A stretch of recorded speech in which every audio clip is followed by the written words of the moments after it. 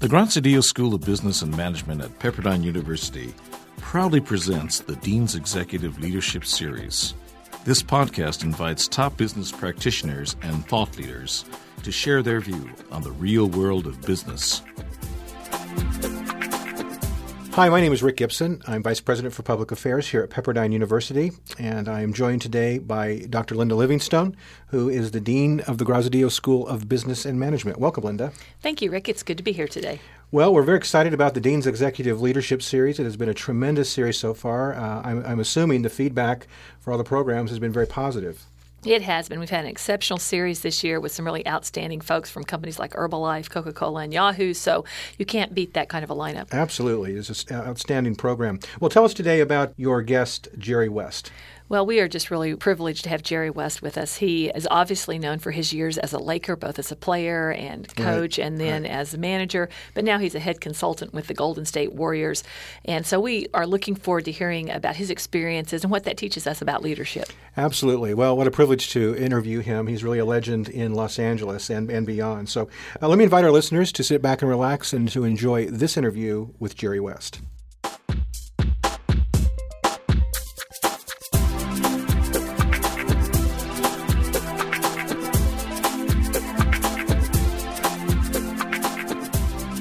Well, we are very privileged today for our Dean's Executive Leadership Series to have with us Jerry West, who I'm sure everyone who's listening to us is very familiar with based on his NBA career for many years with the Lakers and then as a coach and general manager and actually now with the Golden State Warriors. So, Jerry, we're just really privileged and thankful to have you with us today. Well, thank you. It's nice to be here, and I think it'll be fun to share some of my life and some of the things that have led me in a direction that frankly, I never dreamed possible. Yeah. So, I've lived one of those lives that's been very charmed, and because I had a skill. And it has been obviously frustrating at times. It's been testing, but it's something that has, I think, to be involved in something you love certainly is maybe the most motivational thing you can have in your life. And again, I've been so fortunate to do something I've loved. Well, you said you had a great opportunity because you had a skill, but you only had that skill because you worked really, really hard at developing that skill, and then you've leveraged that skill in multiple ways through your life as a player, as a coach, as an executive in the NBA. So what sort of has driven that desire to develop that skill in a way that's really led to an entire lifetime of career in professional basketball? I think I grew up in a very small place and obviously less than desirable circumstances growing up where I grew up. I think the one thing that maybe I had and still have today, I have a very vivid imagination, very vivid. Sometimes I could imagine myself being whatever I wanted to be. And along came this round ball. And that, for some reason, kind of captured my mind and led to all these incredible thoughts, knowing full well that probably none of them were going to happen. But I realized that when I was in high school, that maybe I was just a little bit different because all of a sudden, instead of no one talking to you, I had all these people wanted to talk to me about going to school. It certainly wasn't about me being a student. It was about me being an athlete. Right. And it's very flattering when someone comes to you when you're shy and you're backward and socially inept to come and tell you that they want you to come to their school and get a free education. That's the only way I could have gone to school. To play a sport. Sometimes it doesn't seem right or fair because we have so many gifted students and so many people who don't have that opportunity because of financial resources. And I was given an opportunity to pretty much go to any school I wanted to. And I chose my home state, and my imagination would continue to grow. I could imagine myself, maybe being instead of a great high school player, who won all honors. Our team won the All-State. We won the state championship. all of a sudden, I'm thrust into a role that was completely different from me. Mm-hmm. And the awkward part of it was going to school, to be honest with you. I was ill-prepared to leave a little place of 500 people and all the people that I was so familiar with, and particularly my friends. And I think if it hadn't been for my roommate, I had two of them, and one in particular, I'm not too sure I would ever made it through college because I was homesick for a town of 500 people when there was really nothing there for me. Right.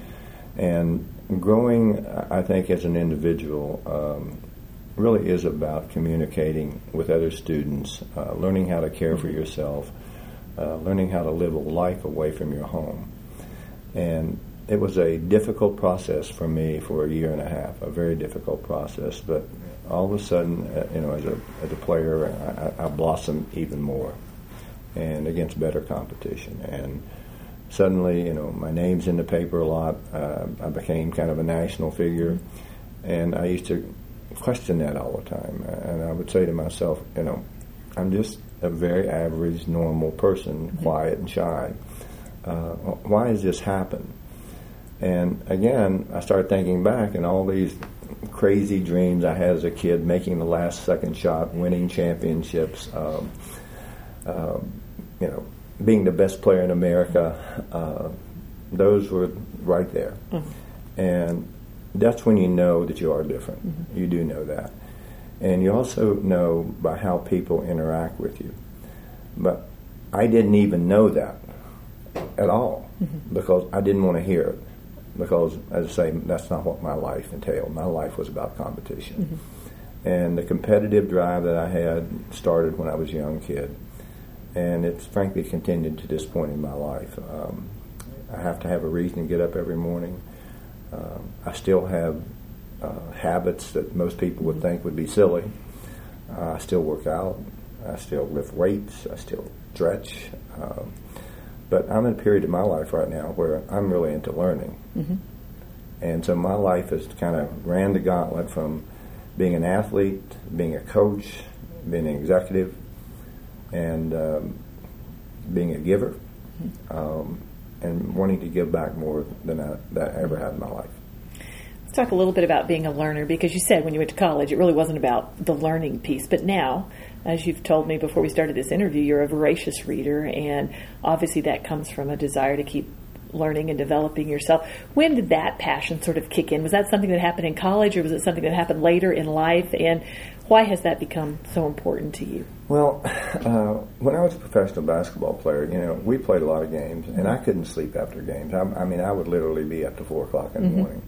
And, I hardly ever left my room. I stayed in the room. And, you'd watch TV, and you get tired of watching TV. And all of a sudden I started reading. And most of the reading I was doing really was for pleasure. It wasn't for learning. And all this, every once in a while I'd get a book that wasn't about, a detective story or some kind of a mystery or something. I'd read that, and usually on the life of someone who would accomplish something really special. And I've always been fascinated by a number of our older elected officials. And I probably think the greatest document ever written was the Declaration of Independence. And it's amazing to me how that stood the test of time and how brilliant these people were to write a document like that. And for us to even want to touch that today, it's almost offensive. These people were brilliant. And so I've read about obviously Lincoln, you name it. I've read books on a lot of presidents. And I find it fascinating, the diverse personalities that we have had as president in our country. And I find today that our leaders are completely different than they were public servants. Their life was to be public servants. And today I'm not real political, but I have my opinions about politicians. And I've always said to lead is to serve. And I'm not so sure that to lead is to serve someone else. And I just got into this reading, and my kind of motto every day is try to learn something every day, whether it's minute or something bigger. I read the newspaper thoroughly, completely. I read periodicals. I read books. And I read a lot of books. And it's been my pastime. And I read every night. And I live in West Virginia 2.5 months a year. I would have no idea how many books I read there. I mean, it's an enormous amount.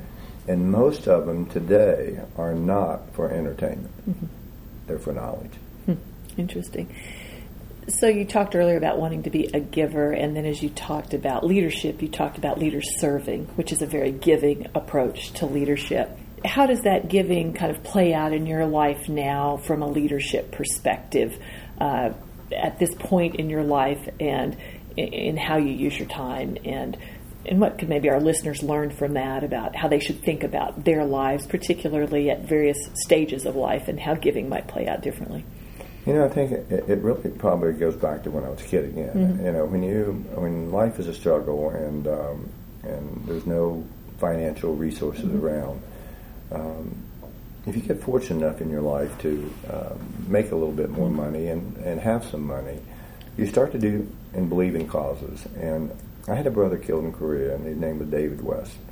And I always said, because he was so good, he was like a perfect person. If he could be a perfect person, everyone loved him. And, you know, someone asked me about him, you know, how after all these years, I said, well, he'll be 21 forever in my mind, and I will be 13. But I got fortunate enough that I was able to do some things for my state university, which put me in a position to live the life I have. I got an education, had a platform for showcasing that I was a pretty good athlete. And by doing that, I felt that I owed them a tremendous duty.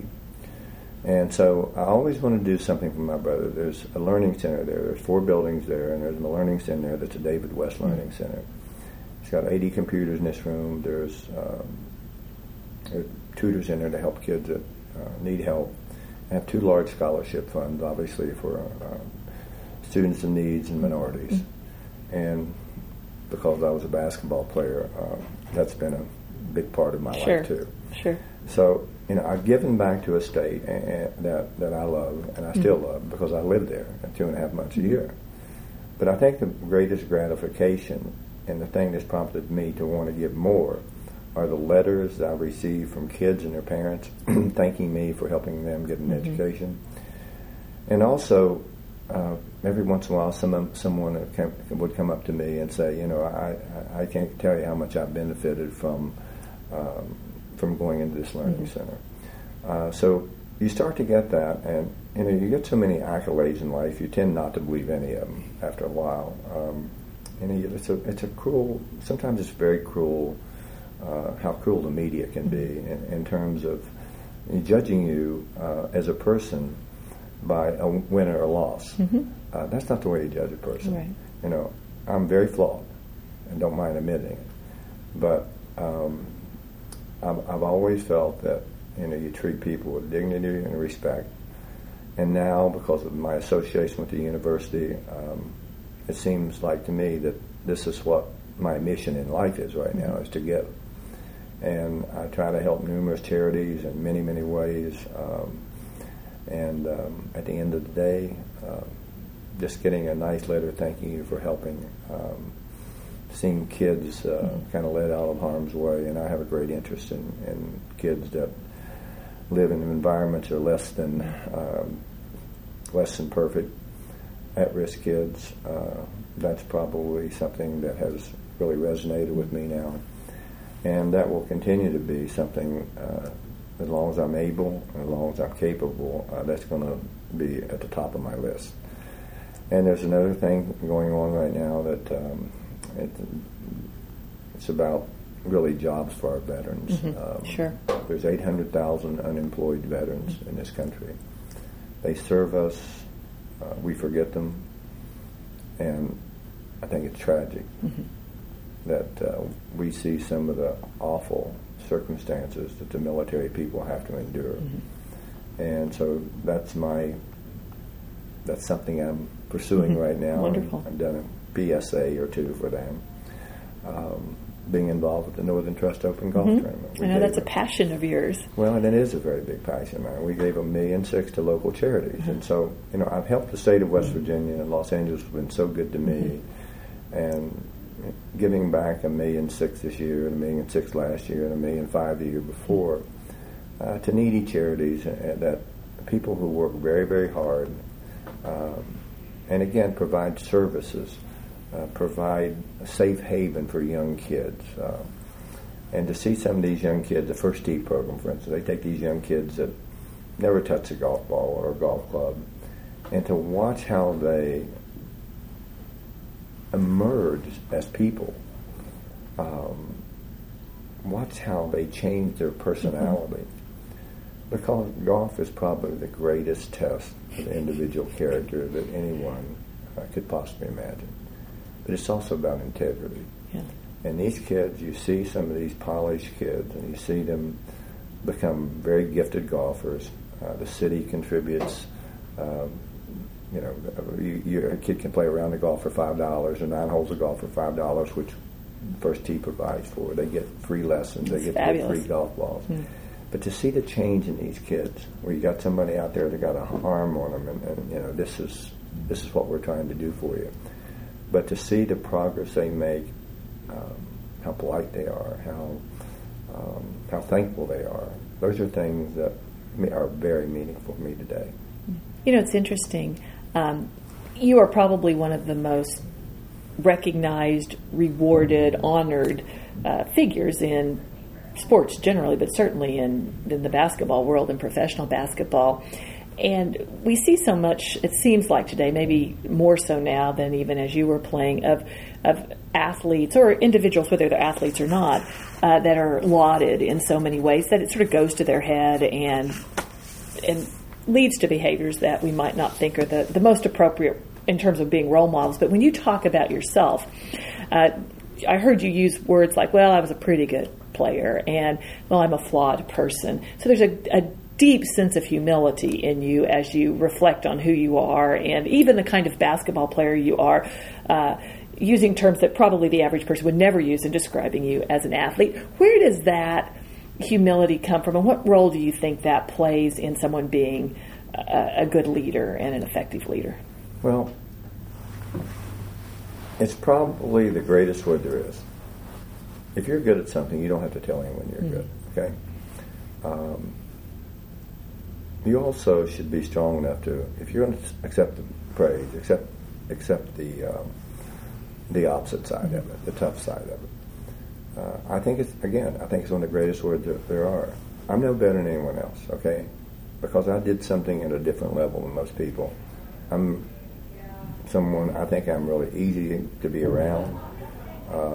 I think anyone around me would laugh and have fun.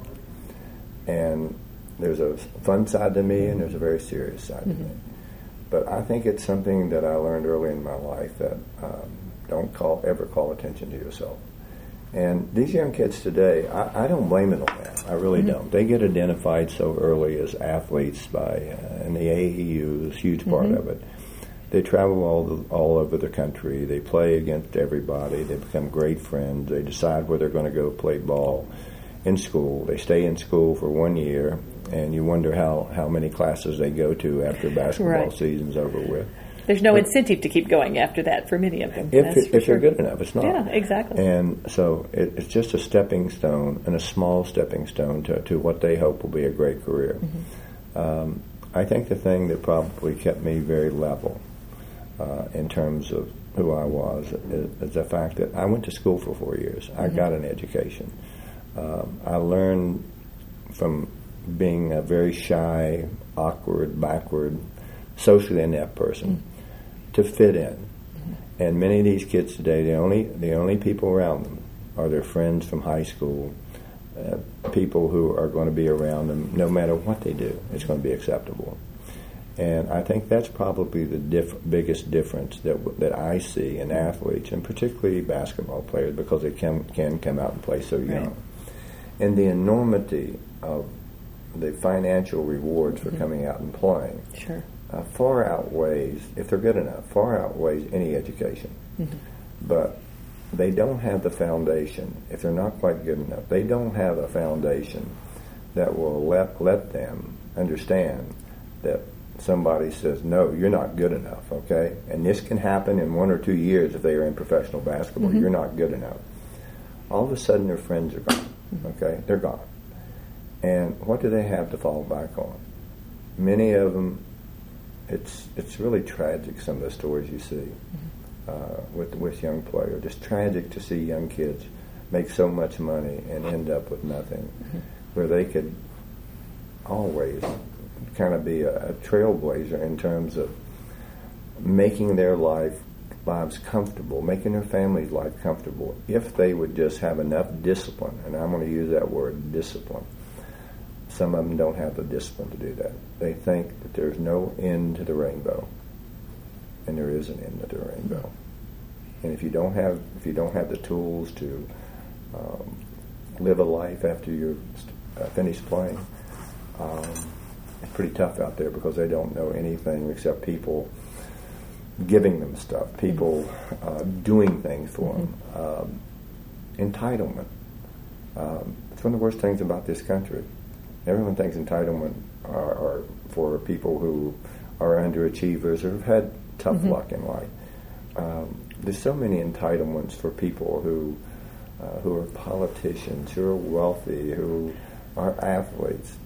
It goes beyond description, and I just think entitlements for young kids are a gigantic red flag.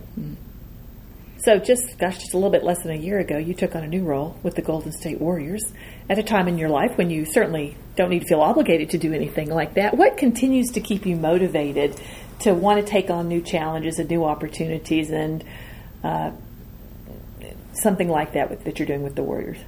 Well, it was a unique opportunity. It really was. They didn't want me to work every day, which I wouldn't do, and I told them I didn't want to be the voice of their franchise. I basically said everything not to get them to approach me. But I happen to like the owners. And I've worked for 2 owners in my life, and I've liked them both a lot. And I think sometimes in your life, you have loves, okay? And unfortunately, the biggest love of my life has been basketball.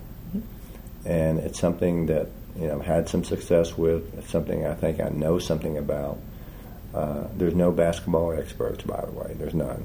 And don't let anyone tell you there are. There's some people that success follows. And why that happens, I'm not sure. But I've been involved in places with the Lakers, where we just seem to have the right formula for winning. But probably the greatest achievement I ever felt in my life is when I went to Memphis, because I always wanted to work with a team that had never won. I wanted to work in a small market because the challenge is so much greater. Right. And my friend said to me, why in the world would you want to do something like that? I said, I'm testing myself to see if I am any good. And it was my second year in Memphis. Most games I'd ever won was my first year. We won 28 games. I'd been 23 before. Right. My second year, we won 50 games. And I think in many ways, it was probably, as an executive, maybe my greatest accomplishment. Even though we won so many championships here in Los Angeles and had so many wonderful players, the obstacles in these smaller markets are enormous. Yeah. And to be able to do that in the 2 years, it was like, my gosh, I almost pinched myself. Maybe I am halfway decent at what I do. But it's still a luck for me. That's great. I watch games every night. Every night.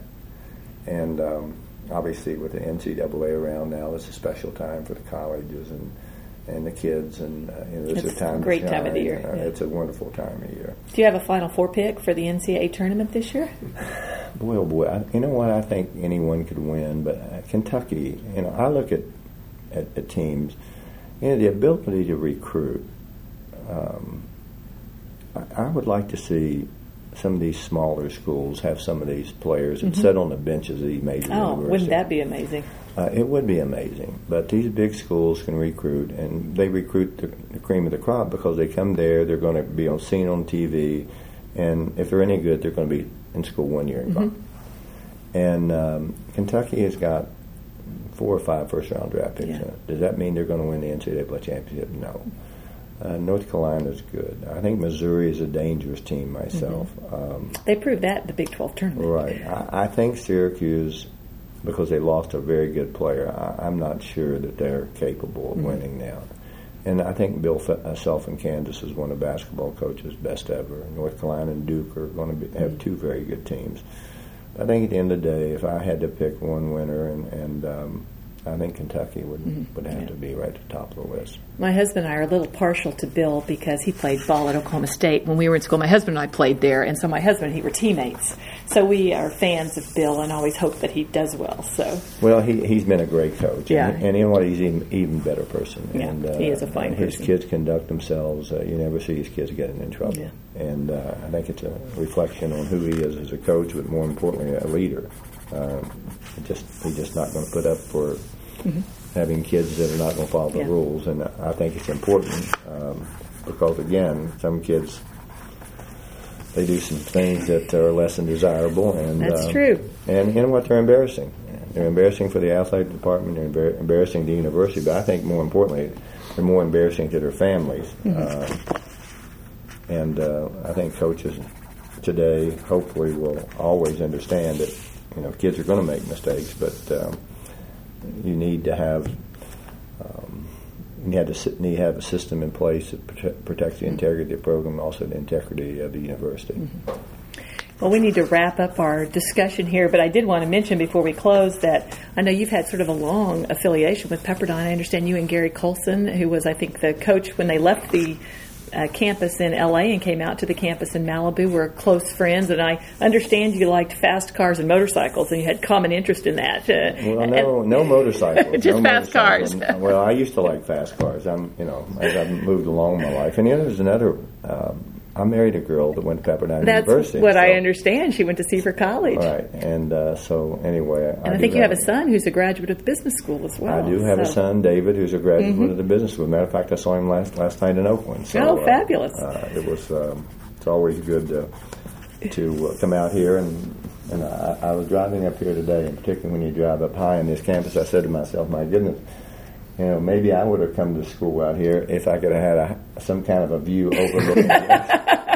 Well, unfortunately, we weren't on the campus in Malibu when you went to college. But I did practice when I first came to Los Angeles. I did practice. The Lakers practiced at Pepperdine. That's what I understand when we were down at the old LA campus, that's where the Lakers practice. It's fabulous. Well, we are glad to have you back at Pepperdine, and you're always welcome here. And thank you so much for joining us for the Dean's Executive Leadership Series. Well, thanks for having me.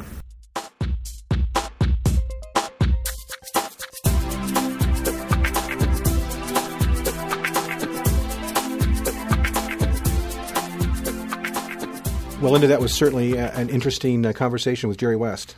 Well, it was so much fun being able to do that interview. As a former basketball player myself, it was really a privilege and honor to be able to talk to him and hear about his experiences. And a very nice guy. Absolutely fabulous guy. And, one of the things he spent a lot of time talking about was how important he thinks it is to give back now that he's at this point in his life. And so we love that message going out, and he really does that and lives it out every day. Absolutely. Well, tell us what's next. I guess this is our last speaker for the series? It is, and we're sort of staying with this sports theme we have going. We are really looking forward to having Dennis Kuehl, who is the chairman of the Los Angeles Angels of Anaheim, with us. And not only will it be great having him with us, we are actually going to do this at the Diamond Club at Angel Stadium. So wonderful speaker and fabulous venue. Very exciting. Well, thank you for that. We would like to invite our listeners, if they would like to learn more about the Dean's Executive Leadership Series or to hear past podcasts, to visit our website at bschool.pepperdine.edu/DELS. That's DELS. Until next time, thanks for listening. True leaders inspire others around them to achieve, and leadership is a quality that we can help you develop and master. I'm Dr. Gary Mangiafico, Associate Dean at Pepperdine University's Grazia Diaz School of Business and Management. Our evening and weekend MBA program is designed exclusively for working professionals like you.